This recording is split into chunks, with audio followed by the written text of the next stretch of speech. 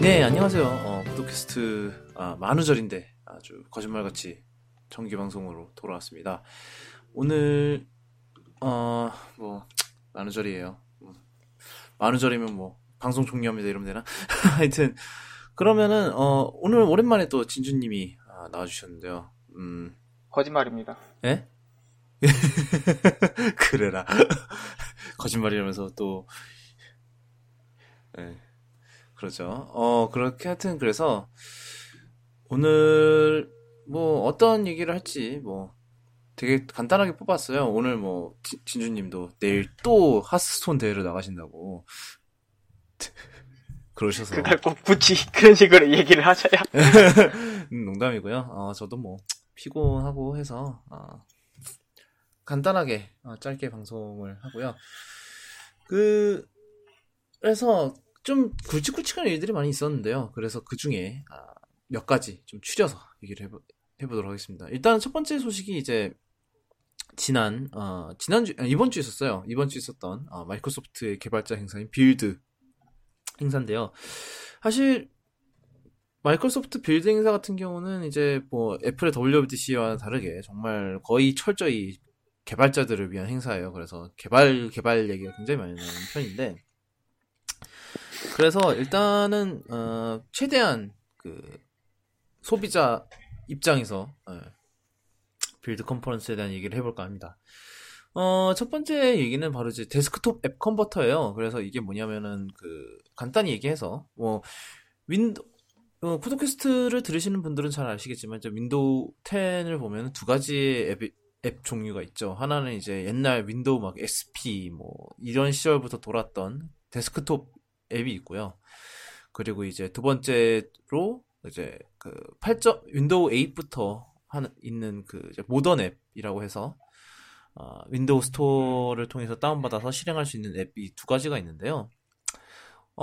이 두 가지 이제 뭐 윈도우 개발자 입장에서는 윈도우 스토어에 맞는 모던 앱을 만든다는 게 사실 굉장히 귀찮은 일이죠. 왜냐하면 거의 완전히 처음부터 다시 써야 되거든요.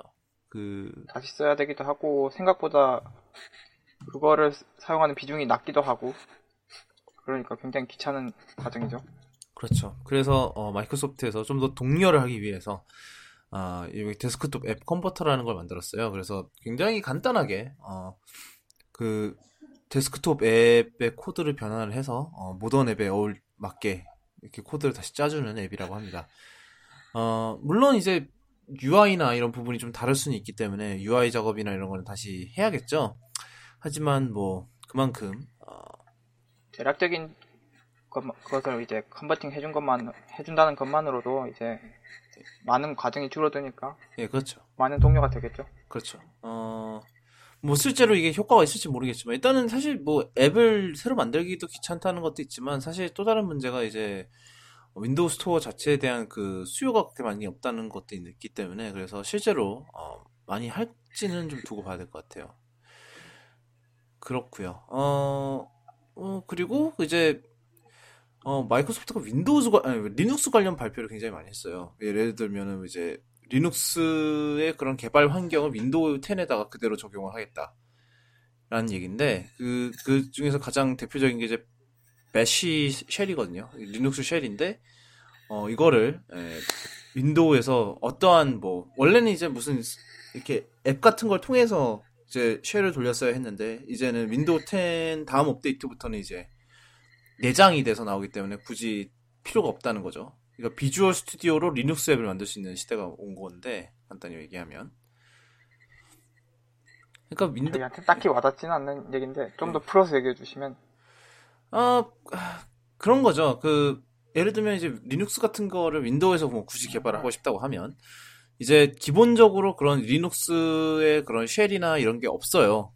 윈도우에 내장이 안 돼 있으니까 이제 뭐 프로그램을 따로 깔아서 프로그램 따로 깔고 뭐 관련 그런 거 다시 깔고 해야 되는데 이제 윈도우 다음 업데이트부터는 윈도우 이제 그런 게 다 이제 내장이 돼서 나온다는 거죠.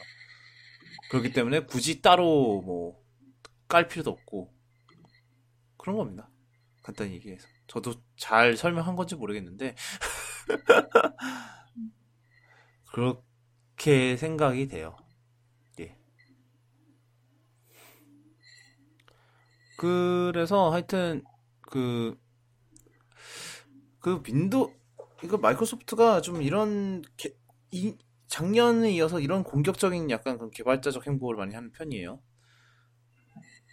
좀, 네, 뭐, 보기 뭐, 어떤 사람이 얘기하기로는 이제 좀 이제 처절하다 싶을 정도로 그런다는 것 같긴 한데, 뭐, 그래요. 그러고 나서 이제 마이크로소프트가 이제 윈도우 10 애니버서리 업데이트라는 것을 이제 여름에 내놓을 예정이라고 했는데요. 이제 애니버서리라는 게 이제 이제 윈도우 10이 나온 지 1년이 되는 때가 이제 여름에 있어요. 그래서 그때에 맞춰서 애니버서리 업데이트를 하겠다는 건데 1주년.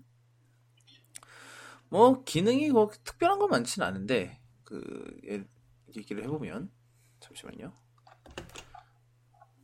그냥 관심이 가는 내용이 있다면 뭐 윈도우즈 잉크라는 기능인데 이건 약간 태블릿 PC들을 위한 기능 같아요. 네, 맞아요. 약간 펜 관련 기능을 강화한다는 건데 데스크탑 쓰는 분들한테는 크게 해당이 없는 내용 같지만 내용을 보면 이제 좀 더 태블릿 친화적으로 진화를 하는 부분이 많이 보입니다. 그래서 이 부분은 이제 소비자 입장에서 이제 와닿을 수도 있고요. 태블릿 제품을 구입하신다면. 네, 그렇죠. 그리고 그것보다 이제 가장 관심이 가는 업데이트는 게이머들에게는 좀 어찌 보면 큰 뉴스일 수도 있는데 엑스박스와 이제 윈도우즈 게임 스토어를 이제 통합하겠다는 이야기가 나왔죠. 네, 그렇죠. 그래서 이거 같은 경우는 이렇게 통합을 하면 좋은 게 이제 엑스박스 1에서 이제 윈도우 10 앱을 깔 수가 있고요. 그리고 이제 그 윈도우 10 게임과 이제 엑스박스 1 게임이 이제 서로 코드 쉐어가 돼요. 이론적으로 그게 가능해지기 때문에 예를 들면 이제 포르자 모터스포트 6라고 이제 그 엑스박스 1 전용 게임이 있는데 이번에 이제 윈도우 10 게임으로 나올 예정이라고 합니다. 그러니까 엑스박스 1 게임으로 개발을 하면은 윈도우 10으로도 거의 하는 뭐 문제되는 거 없이 바로 넘어갈 수 있다는 그런 게 있어요.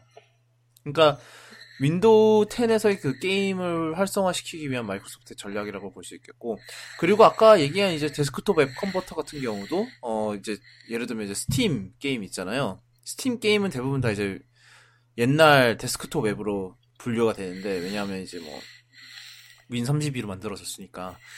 그래서 근데 이제 그 데스크톱 앱 컨버터를 쓰면은 이제 그것도 이제 모던 앱으로 바뀌어서 이제 거기에 이제 윈도우 스토어에 이름 올릴 수 있다. 이런 식으로 해서 이제 윈도우 10에서의 그런 게이밍을 많이 좀 장려를 하려고 보인다는 그런 느낌이 좀 굉장히 강했어요, 사실. 근데 이제 엑스박스 1 입장에서는 좀, 글쎄요. 엑스박스 1 게이머들 입장에서는 좀 뒤통수를 맞은 격이 아닌가라는 생각이 들긴 하거든요. 왜냐면 뭐 독점 이런 거를 보고 구매를 했는데 이제는 앞으로 엑스박스 게임이 PC에서도 네, 그러니까 될 거니까 엑스박스를 살 이유가 많이 줄어들 수도 있다. 이런 손해 보는 느낌을 받으시는 거죠. 그렇죠. 특히 헤일로 같은 거 좋아하시는 분들이 좀 그럴 것 같아요. 엑스박스에서 가장 유명한 독점작이 헤일로인데 이런 식이라면 아마 마이크로소프트가 언젠가 헤일로도 유니버설로 내지 않을까? 그럴 가능성이 있지 않을까라는 그런 생각을 합니다. 사실은 뭐 그것 때문에 뭐 좀 엑스박스 팬덤에서 좀 말이 좀 많다고 하더라고요. 근데 이건 좋을 수도 있어요. 만약에 디지털로 한번 구입하면은 엑스박스에서도 되고 PC에서도 같이 한번 PC에서도 되고 이런 식으로 되게 할 수도 있지 않을까? 아니면 이제 뭐 그 세이브 파일 연동 그런 것도 있겠고요.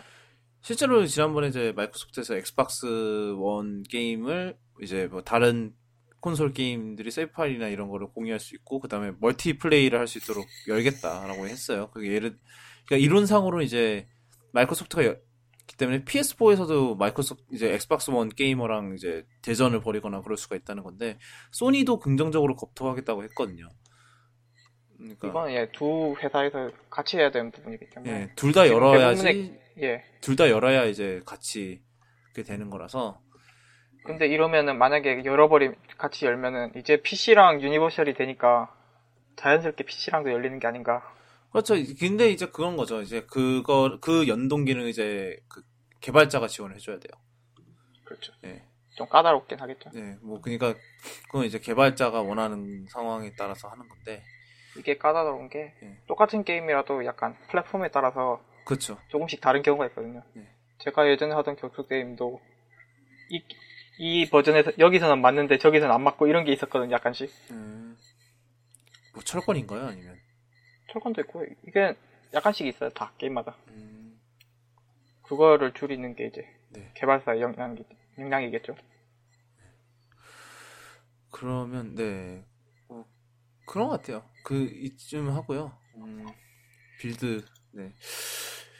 뭐 일단 통합이 일단 준 것 같아요. 근데 이 와중에 또 그 이제 윈도우를 이끄는 테리 마이어슨이 한 말이 이번에 윈도우 폰은 올해 별로 크게 집중할 생각은 없다. 반쯤 포기한 것 같죠. 네, 반쯤 포기했어요. 그러니까 포기 안 했다고 주장을 하는데, 네, 뭐. 그거 누가 대놓고 포기한다 하겠습니까? 그런 식으로 돌려 말하지. 그렇죠. 하여튼 그래서 그것도 있고요. 두 번째 소식은 바로 이제 지난주에 있었던 애플 이벤트 얘기예요. 보셨나요? 어떻게 이벤트 언제라도? 라이브로는 보지 못했고 이제 네. 전 나중에 뉴스만 재방송? 방송 못 보고 뉴스 이제 기사로만 봤거든요. 저는. 네. 딱 5SE 거의 루머대로 그대로 나왔더라고요. 네, 뭐 이제 괜찮게 제품 잘 하나씩 나왔고. 얘기를 해보도록 할까요? 예. 일단 첫 번째 소식이 바로 이제 첫 번째 제품이 바로 이제 아이폰 SE인데 4인치 아이폰의 귀환이라고 하죠. 4인치 아이폰 이제 5S나 5랑 같은 크기의 같은 디자인 거의 비슷한 디자인이고 그리고 아이폰 6S에 들어간 A9 프로세서가 들어가고 그리고 2기가 램 뭐 1200만 화소 카메라 4K 영상 녹화 지원하고 거의 뭐 딱 그것만 3D 터치만 빠졌다고 하죠. 네, 3D 터치가 빠지고 그다음에 앞면 전면 카메라가 이제 뭐 500만 화소에서 120만 화소로 네. 줄었는데 거의 뭐 그런 걸 원하는 사람 이제 그런 이제 뭐라 그래 약간 저가형 혹은 네. 저가형을 노리거나 아니면 작은 아이폰을 선호하는 분들. 네. 그런 거는 뭐 그런 거 빼고는 뭐, 그러니까 그런 거 빼고는 이제 거의 뭐 6S랑 똑같고 그러다 보니까 뭐 그런 작은 폰을 아직도 원하는 사람들이 되게 많아요 생각보다. 뭐 제 주변에도 몇 명 있고 그래서 뭐 거의 아이폰을 가고 싶은데 너무 크다는 분들도 있고. 예, 뭐 물론 이제 그 아이폰 6 플러스 쓰시는 진주님한테 예? 아이폰 6 플러스시잖아요 지금. 예. 뭐 별로 공감이 갈지 모르. 전혀 안 가긴 한데. 그렇죠. 저는 아직도 갖고 싶은 폰이 D 울트라 정도의 크기에 아이폰은 원하는데 영원히 나올 것 같진 않아서. 네. 그 전에 궁금하긴 해요. 뭐 근데 이제 SE 같은 경우는 예. 전력 효율이 더 좋은 프로세서를 더 작은 기기에다 쓰다 보니까 그 배터리가 획기적으로 늘어났다고 하더라고요. 그런 것 궁금하긴 한데 뭐 그래요. 그렇습니다. 어쩌면 네. 외장 배터리가 필요 없는 최초의 아이폰이 될지도 모르겠네요. 그러면. 근데 뭐 플러스도 그렇지 않아요? 플러스는 필요한가요? 플러스도 뭐 플러스도 배터리가 꽤 오래 갈 텐데 아닌가? 꽤 오래 가긴 하는데 네. 만약에 이동이 자꾸 많이 쓰면은 하루 못 버티는 경우가 꽤 있긴 해요. 특히나 이제 제 건 1년쯤 됐으니까 약간 이제 슬슬 그런 것도 배터리가 효율이 떨어지기 시작하는 약간 그런 건가요? 예. 그렇군요. 하여튼 그래서 궁금하긴 한데 뭐 일단은 어제 출시했고요. 대부분의 국가에서. 아직 한국은 아니고요. 네, 한국은 뭐 이번 달 이제 4월이죠. 이번 달 중에 뭐 판매 예정 그게 얘기가 나올 것 같긴 한데 뭐 언제 나오는지는 알 수가 없어요. 그런 얘기가 있고요. 뭐 이제 두 번째로 나온 제품이 바로 이제 9.7인치 아이패드 9.7인치 아이패드 프로인데 이것도 뭐라 그래, 상당 아이패드 프로 9.7도 뭐 기존의 12.9인치 아이패드 프로를 줄인 거죠. 어떻게 보면 성능도 약간 성능도 약간 줄였는데 뭐 그렇게 심각한 정도는 아니에요. 뭐 근데 9.7인치가 됐고 대신에 이제 1200만 화소 카메라 들어가고 뭐 그런 게 있는데 사실 가장 흥미로운 부분이 바로 디스플레이예요. 이제 보면은 트루톤 디스플레이라는 기능이 들어갔는데 이게 뭐냐면은 이제 화면 전체가 이제 이제 색온도를 감지하는 디스플레이인 거죠. 그래서 색온도를 감지를 해서 거기에 맞춰준다. 네, 주변 환경에 따라 이제 화면의 색온도를 맞춰주는 그런 디스플레이인데 어찌 보면 이제 전문적인 작업을 하는 분들한테는 좋을 수 있는 게 지금까지 애플의 모바일 기기들은 이제 따로 캘리브레이션이 불가능했는데 네. 자동으로나마 이제 해주는 거니까. 네, 그렇죠. 주변의 상황에 따라서 알아서 맞춰준다는 거니까. 이거 아이폰에도 언젠가 도입되지 않을까 생각을 합니다.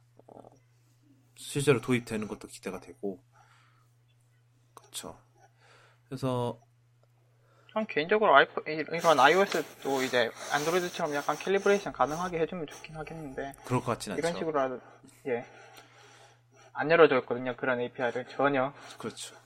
그래서 뭐 당분간 또 안 해줄 거고. 그래서 사실 뭐 그런 희망은 버리는 게 낫지 않을까.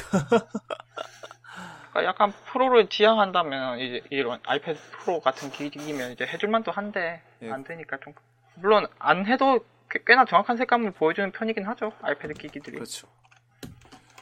근데 그런 면에서 좀 아쉽긴 하죠. 근데 뭐 사실 뭐 아이폰이나 이런 거 쓰는 사람들은 뭐 그게 크게 뭐 신경 쓸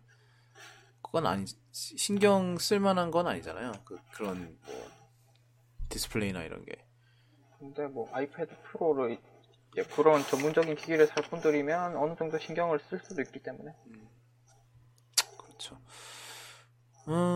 그래요. 뭐 그건 또 그랬고요. 하여튼 그래서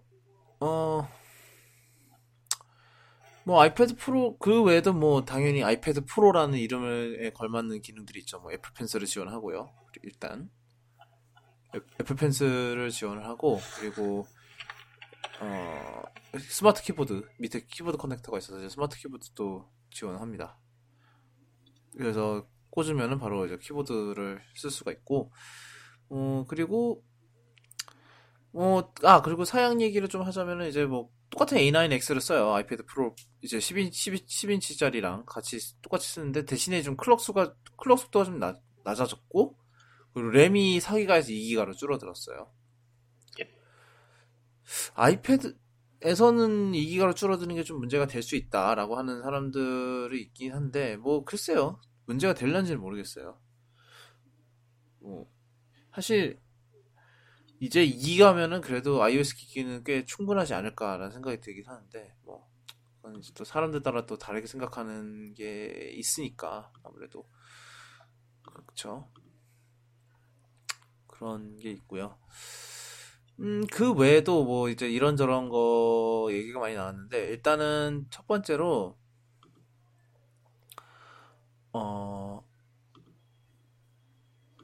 일단은 첫 번째로 이제 환경 얘기를 했어요. 환경 얘기를 하면서 뭐 선보인 게 그거죠. 아이폰은 분해하는 로봇 얘기를 했어요. 이제 원래 이제 뭐 그런 이제 재활용을 하기 위해서 핸드폰을 분해하는 과정을 보면 그냥 이제 갈아버리거든요. 갈아버리거나 아니면 수작업인데 예. 둘 다 그렇게 신뢰성이 높은 작업은 아니라는 문제가 있죠. 약간 그죠? 신뢰성도 안 높고 수작업의 경우 이제 돈도 많이 들고 그러니까 이제 수작업을 포기하고 보통 이제 갈아버리는데 이제 애플은 이제 로봇을 개발해서 쓴다. 예, 그렇죠. 어찌 보면 3년, 기술 개발하는데 자랑이죠. 3년이 걸렸다 그랬어요, 그때. 대단하죠. 그런 것도 있고, 그 다음에 이제 뭐, FBI 얘기도 잠깐 나왔고요. 뭐, 지금 뭐, 결국엔 뚫었다고 해서 예, FBI가 별 딴 의미가 방법으로 없는 뚫었다고 해서 이제는 뭐, 없던 일이 됐고. 그리고 이제 애플워치도 뭐 몇 가지 업데이트가 있었어요. 뭐 일단은 그 소프트웨어도 다 나왔고, 그 다음에 이제 그 밴드가 새로 많이 나왔는데, 이제 뭐 나일론 밴드라든지, 아니면 뭐, 그, 이제 스포츠 밴드나 그리고 가죽 클래식 버클이 굉장히 색상이 많이 추가가 됐어요, 이번에.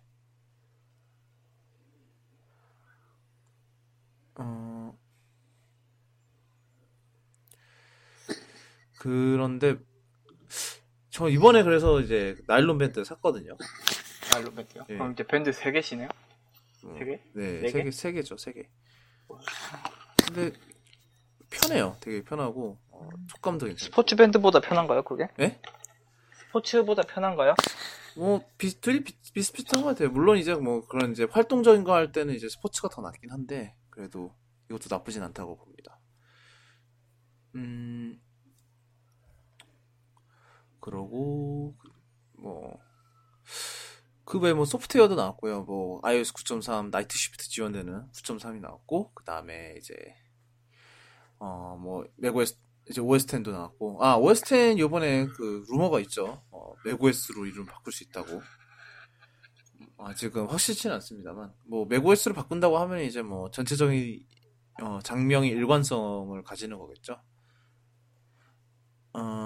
그리고 뭐 네. 워치OS 2.2도 나왔는데, 이번에 그 워치 여러 대의 워치를 한 대의 아이폰을 연결할 수 있죠. 예, 뭐 여러 대, 혹시나 뭐 여러 대의 워치를 동시에 쓰시는 분이 있다면 뭐 그래요. 좋은 제보 좀 바랍니다. 좀 제보해야 돼. 친해지고 싶어요. 뭐예요? 왜 친해지고 싶어?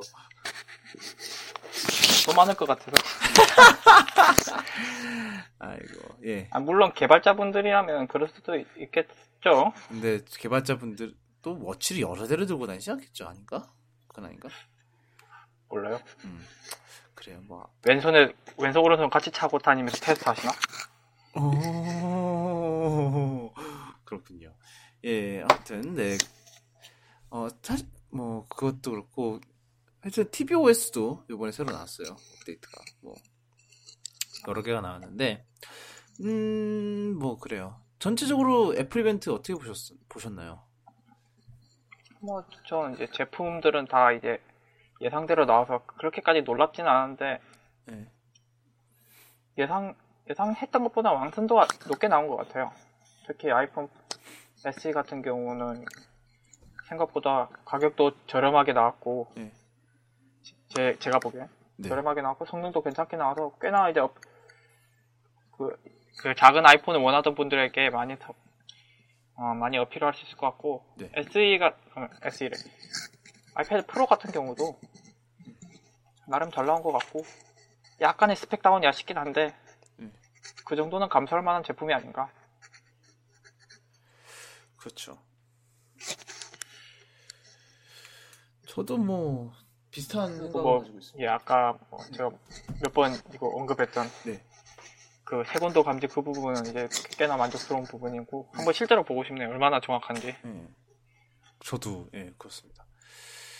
그리고 뭐 그건 것 같아요. 뭐 애플 이벤트 이번에 뭐 그렇게 특별한 거 많이 없었는데, 그래도 좀 약간 재정비의 느낌이 좀 있었어요. 재정비의 느낌도 있고. 예, 좀 전체적인 라인업도 재정비고. 그것도 그렇고 이제는 루머가 너무 정확해서 다 알고 보는 그게 너무 큰 것 같아요. 예, 뭐 그런 아쉬움이 있긴 하죠. 네. 그리고요, 뭐 애플 이벤트는 이쯤 하고요. 그 다음 이벤트는 뭐 6월 달에 있을 WWDC로 예상이 됩니다. 그때 가서. 그때는 뭐 이제 재밌는 게 더 많이 나오겠죠. 예, 새로운 OS가 2개가 다, 이제 OS가 3개잖아요. 아니, 4개구나, 이제. 뭐, tvOS도 있고, 아주 풍성하겠는데, 이제. 올해부터. 야근하시겠네. 하! 참, 고맙네. 신나는 야근. 그래라. 하여튼, 네.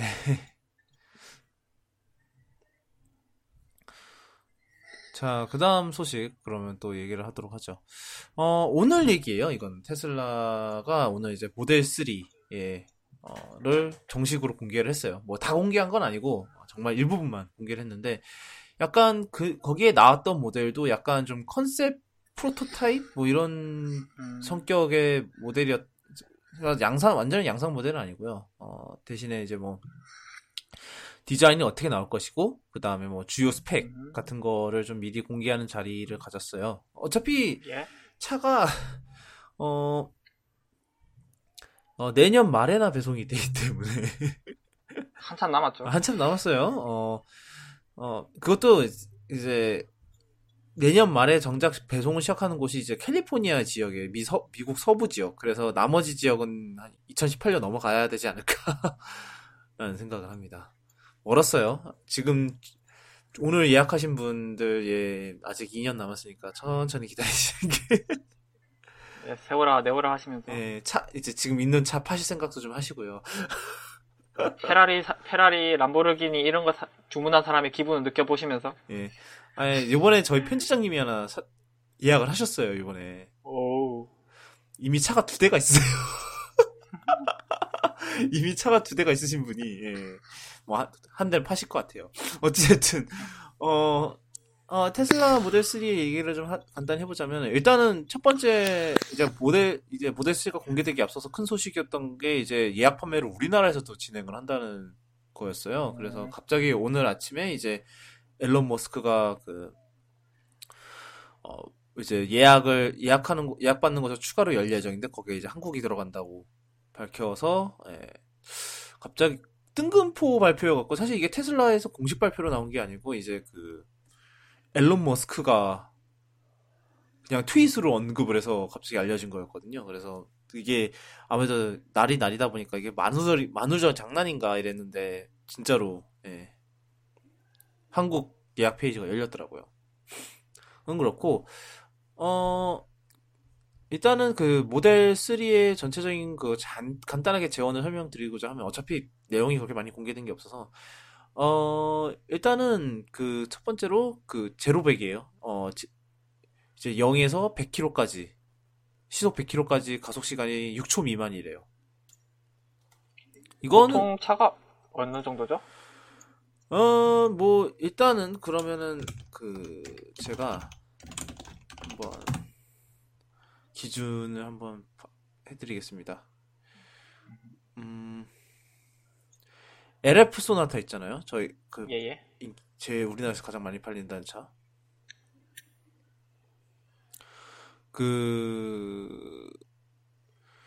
소나타가 제로백이 8초가 넘는데요.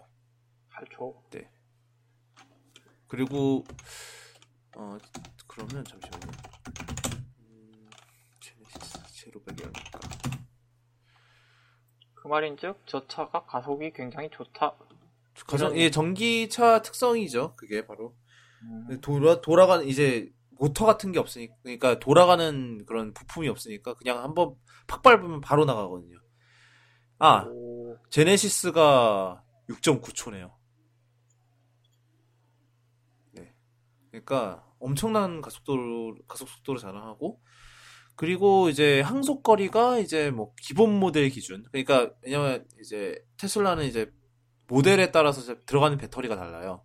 배터리 양이 달라져요. 그래서 모델 S 같은 경우도 보면은 이제 비싼 모델일수록 더 용량이 큰 배터리가 들어가게 되는데, 이제 모델 3 같은 경우는 이제 가장 저렴한 기본 모델 기준으로 항속거리가 346km 정도죠. 이제 서울에서 부산까지는 못 가요. 불행히도. 가다가 서야 되는군요. 예, 가다가 서서 충전을 해야 되는데, 그래도 이제 어디까지 갈 수 있는 거죠? 350km 정도면. 진주 갈 수 있나요? 진주 못 가나? 서울 부산이나 서울 진주나 비슷해요. 아, 그래요? 그럼 안 되네. 안 돼요. 안 되는구나. 340km 그쯤? 전주는 될라나? 전주도 뭔가? 알 수가 없군요. 서울, 검색해볼까요? 서울에서 350km 떨어진대. 350km면은 네. 진주는 잘하면 올 수도 있고 아니면은 톨게이트쯤에서 설 거예요. 네? 톨게이트쯤에서 설지도 몰라요. 경주 정도 됐겠네요. 경주가 그 정도 거리가 된다고 합니다. 예, 하여튼 근데 이제 또 좀 더 비싼 모델을 사면은 배터리가 그만큼 더 많이 하기 때문에 비싼 모델 사라. 예, 뭐 그래서 뭐 고급 모델이면 그래도 잘하면 항속거리 한 400? 잘하면 부산까지 갈 수 있을 것 같아요. 사실 우리나라에서 서울에서 부산까지 한 번에 갈 수 있으면 거의 웬만한 데는 다 간다고 봐야 되죠. 강원도 가서 산 타실 거 아니면 예, 그렇죠. 아니 뭐 그냥 그래도 그러니까 하루 동안 커버할 수 있는 거리는 되는 거죠. 간단히 그렇죠. 말해. 그래서 뭐 이제 뭐 가서 외박하면서 충전하고 뭐 이런 식으로 하는 게 가능한데 물론 우리나라의 충전소가 좀 아직도 좀 빈약하다는 문제가 있긴 하지만 뭐 그거는 차차 해결되지 않을까. 언젠가는 해결되지 않을까. 네. 이제 이번에 이제 아이오닉도 이제 현대도 이제 아이오닉 일렉트릭을 내놨어요. 내놓을 거예요, 곧. 그러면 이제 걔네들 입장에서도 네. 그런 플러그인 할 수 있는 전기 충전소를 확충을 해야 되기 때문에 어느 방향으로든 네. 현대가 시작하면 이제 정부 지원도 시작되지 않겠습니까? 뭐 우리나라 자동차 산업의 발전이 현대자동차와 함께였죠. 자동차 법규의 발전이지 참. 약간 뭐 비꼬는 것도 있지만 현실이 그렇기 때문에. 예, 그러니까 외제차 같은 거 수입하는 거 이제 수입했는데 뭐 이런 기능이 법규 때문에 막혔다. 이러면 늘 현대가 뚫어요. 없어요. 그 기능이. 얹혀서 이제 그 현대 그 기능이 얹어서 얘는 어떻게 했지? 그러면 딱 보면은 이미 법규가 해결이 돼 있어. 그런 곳입니다. 현대는. 네, 그런 곳이에요. 대단한 곳이지.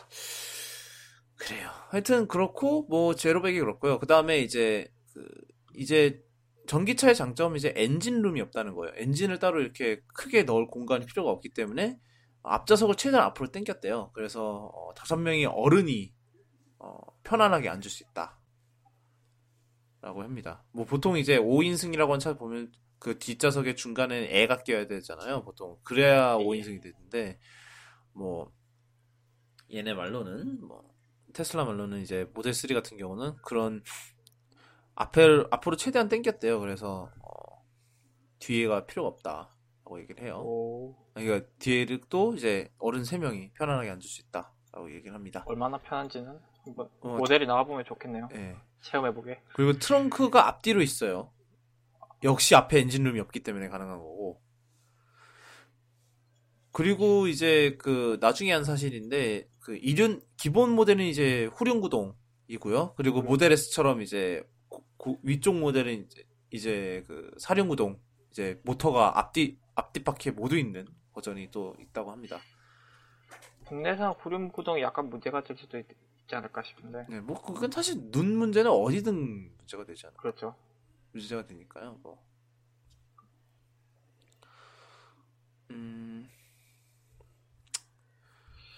그렇고요.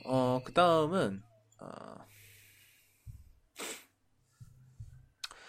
그리고 이제 가격인데 가격이 35,000달러. 35,000. 부터 시작이에요. 그게 우리나라로 치면 4천만 원인데 테슬라의 지금까지 그거에 비하면은 훨씬 네. 저렴한 건가요? 많이 저렴한 거죠. 왜냐하면 모델 S가 시작 가격이 7만인가 그럴 거예요. 6만 5천? 반값 거의 반값. 그렇지만 네. 이제 반값이지만 아까 말했다시피 이제 배터리 용량 올리고 이제 겨울에 문제 생기면 안 되니까 엔진 올리고 하면은 좀 많이 올라가겠네요. 네, 뭐 그렇긴 하겠죠. 근데 그런 건 있어요. 일단은 그것도 뭐지? 이제 뭐지?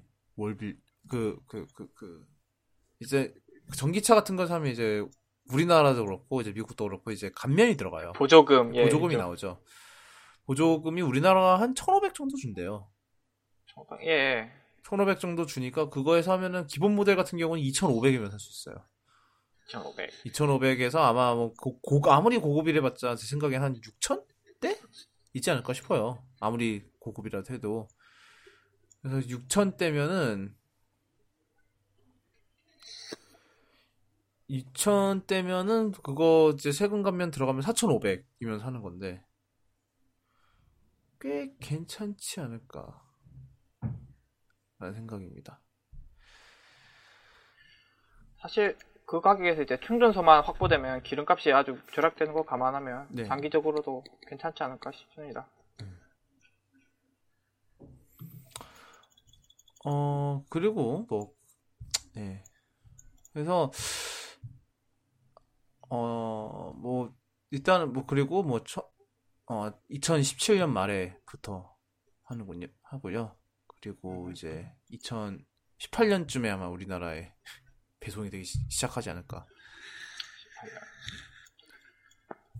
그런 생각입니다.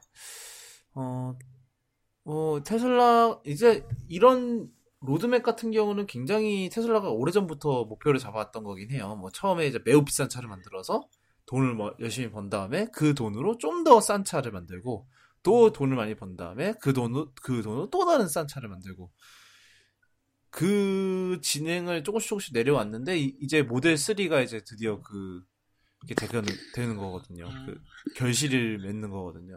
드디어 이제 대중적으로 살 수 있는 전기차가 나오는 건데 기대가 됩니다. 몰아보고 싶어요. 사실 모델 S도 못 몰아봤어 사실. 그렇습니다. 뭐 그래요. 그 다음은 사실 시간이 굉장히 빠르게 흘러가고 있는데 그 마지막으로 LG를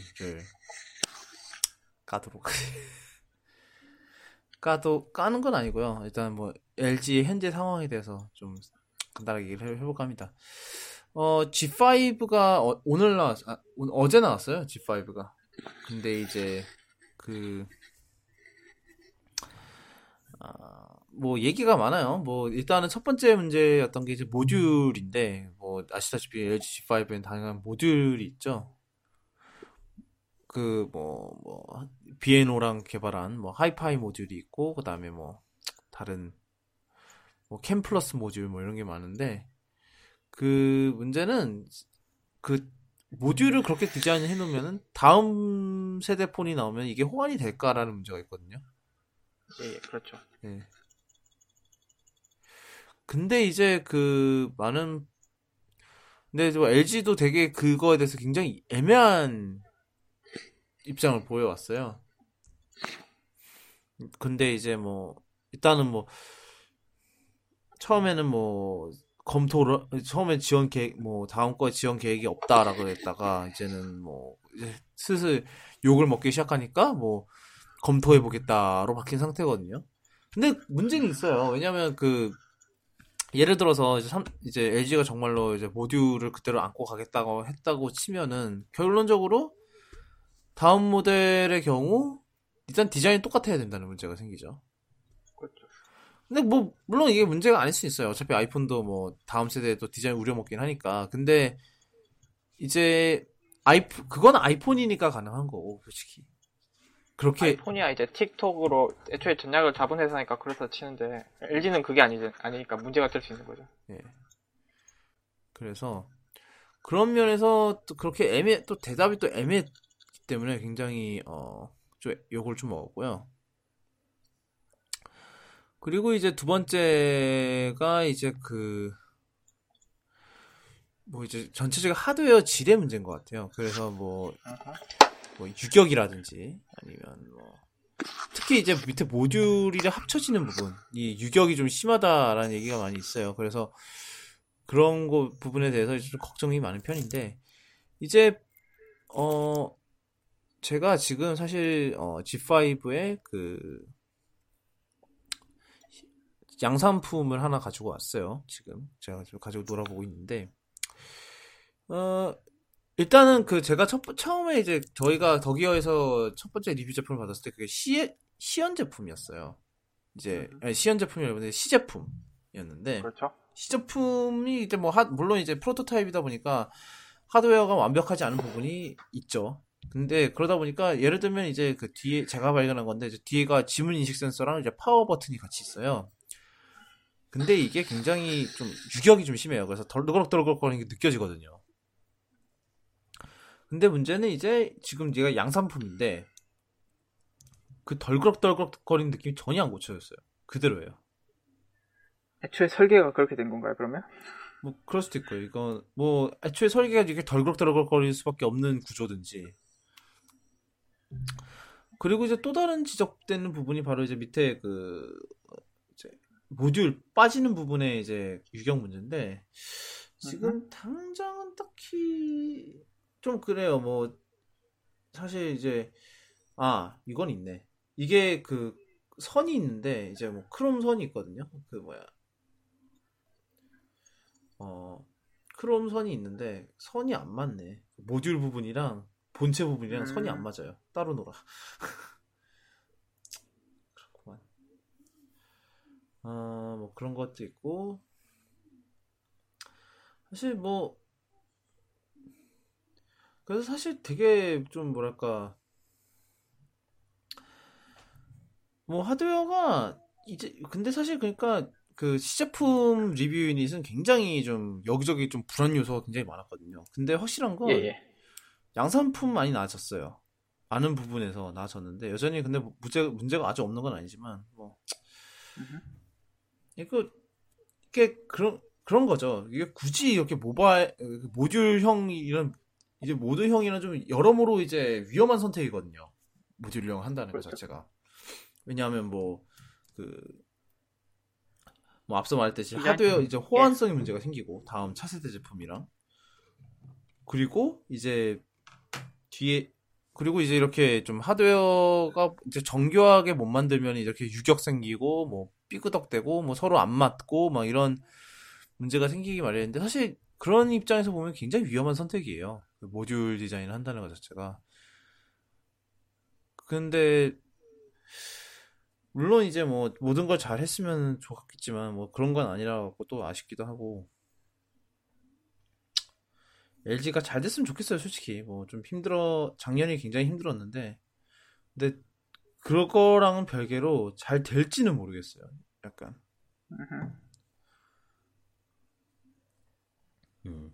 그래요. 어떻게 생각하시나요?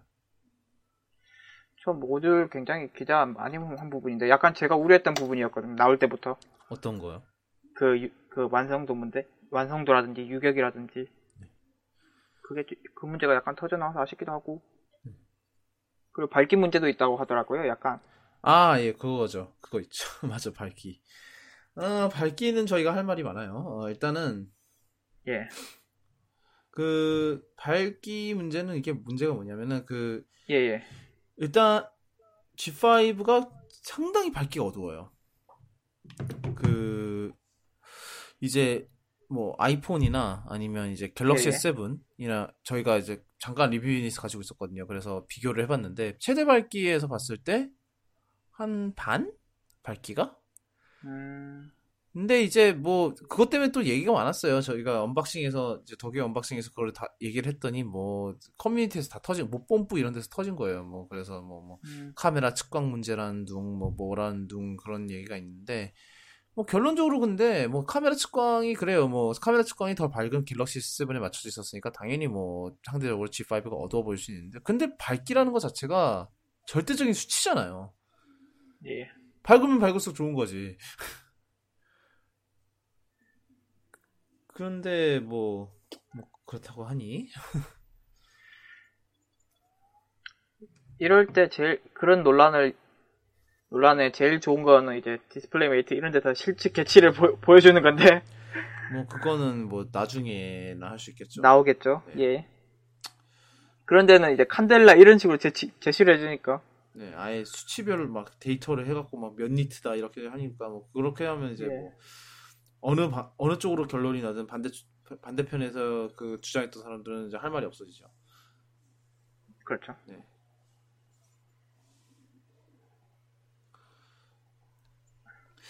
그렇습니다.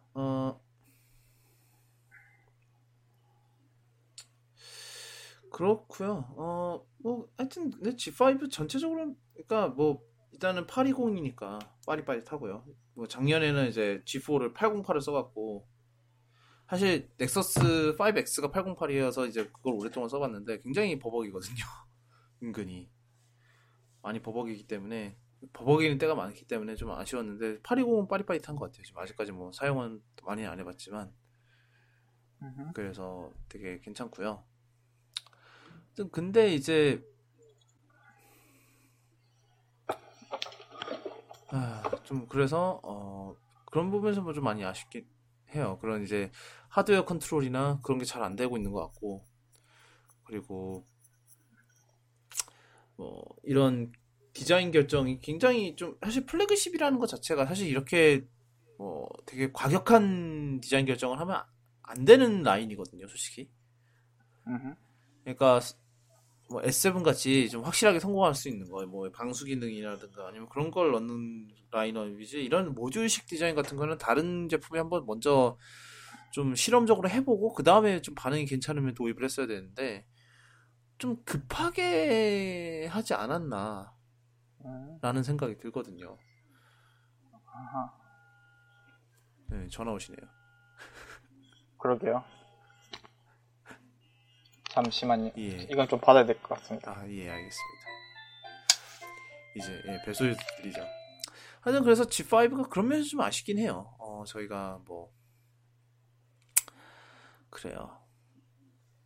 근데 뭐 요번에 또 그렇게 해서 요번에 출시했는데 뭐 일단은 뭐 판매량이 어제 하루 동안 얼마? 15,000대 팔았다 그랬나? 뭐 그게 또 그 나름 호조인 거다라고 얘기를 했는데 뭐 호조인지 모르겠지만 뭐 어찌됐든 빨리 돌아오셨네요. 예. 15,000대를 팔았다나 그랬었는데 LG 뭐 아까 진주님이 저희 그 방송 시작하기 전에 얘기하셨듯이 뭐 LG 치고 나쁘지 않은 거. 근데 그 문제는 그 항상 LG 치곤이라는 단서가 붙는다는 것 자체가 좀 슬프죠. 별로 안 좋은 거죠. 네, 그렇죠. 그냥 무조건 좋다라는 말이 나올 정도로 만들어야 되는데. 그러니까 상대적으로 좋다라는 말이 나오는 순간 이거는 안 될 각이구나. 조건이 네. 붙으면 안 됩니다. 네, 그렇죠. 그래죠. 이 정도 하죠. 망한 거네. 요즘은 네. 그래서 쿠더캐스트 네, 지금까지 좀 그런 면에서 많이 아쉽긴 해요. 쿠더캐스트는 뭐 아시다시피 어쩔 수 없는 것 같고요.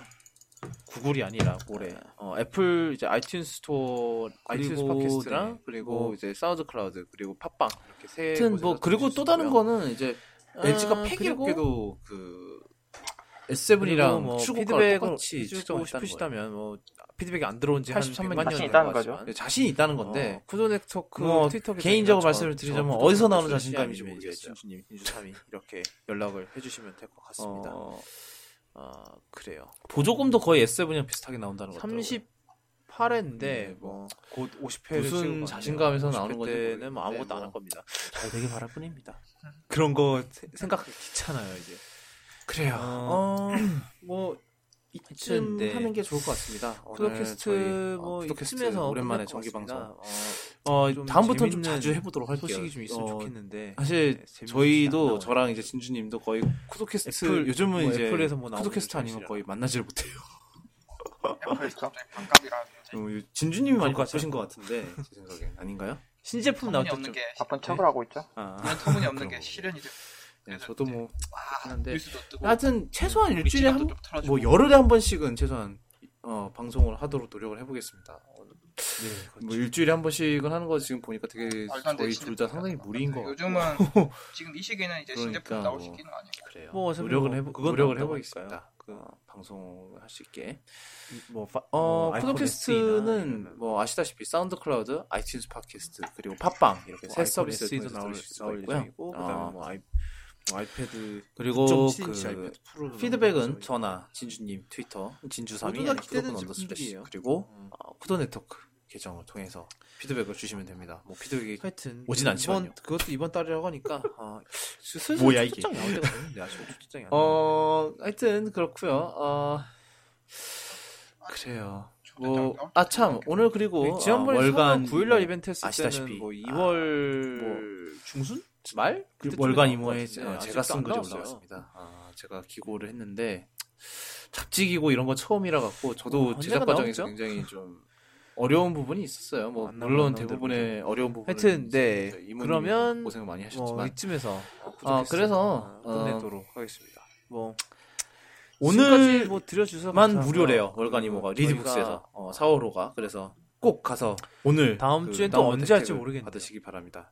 사실 근데 이거 나중에 방송으로 이제 재방송으로 들으시는 분들은 이미 지나갔습니다. 예. 해당 사항 없습니다. 이미 기회는 왔다 갔어요. 참 그리고 내일 그렇습니다. 세기의 대결이죠. 이세돌 일단은 구단과 알파고 여기까지 쿠도캐스트였고요. 첫대국이 지금까지 내일인데. 들어주셔서 너무나도 감사드리고 과연 누가 이길까요? 지금까지 들어주신 신청자 여러분과 그리고 신청자 여러분 예, 가족, 그런 그리고 얘기 있으시다면, 있더라고요. 어차피 이세돌 시청자, 구단이 시청자라고 이긴다고 하더라도 하더라도 어차피 청취자 여러분의 그냥 소중한 피할 수 없는 다른 것을 한쪽까지 그냥 행복한 연기하는 주말. 것뿐이라고 불금이죠. 그런 얘기 행복한 하더라고요. 주말과 그리고 다음 주 또 힘찬 한 주가 되기를 소망을 합니다. 예, 하여튼 지금까지 그러면 쿠도캐스트였고요. 더 이상 할 얘기도 없고 방송 시간 짧아지니까 지금까지 저도 좋긴 쿠도캐스트 하네요. 엄청 화려했고요. 이번 주가 굉장히 지금까지 긴 들어주신 한 주였으면서도 청취자들 감사드립니다. 여러분과 시간이 그리고 청취자분들 가족 지금까지 들어주셔서 감사하고요. 청취자분들의 소중한 다음 주에 안쪽까지 뵐 수 있도록 노력을 하도록 하겠습니다. 남은 힘찬 그러면 남은 한 지금까지 주 그리고 이제 쿠도캐스트였습니다. 또 행복한 들어주셔서 주말이 감사합니다. 되기를 소망을 합니다. 쿠도캐스트 다음 주 언젠가 있기를 바랍니다.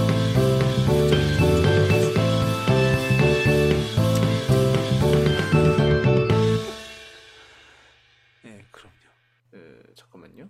뭐야? 예. 했어. 그러면 지금까지 네, 쿠도캐스트 들어주셔서 감사합니다. 종료를 지금 눌렀습니다. 안녕히 네. 계십시오.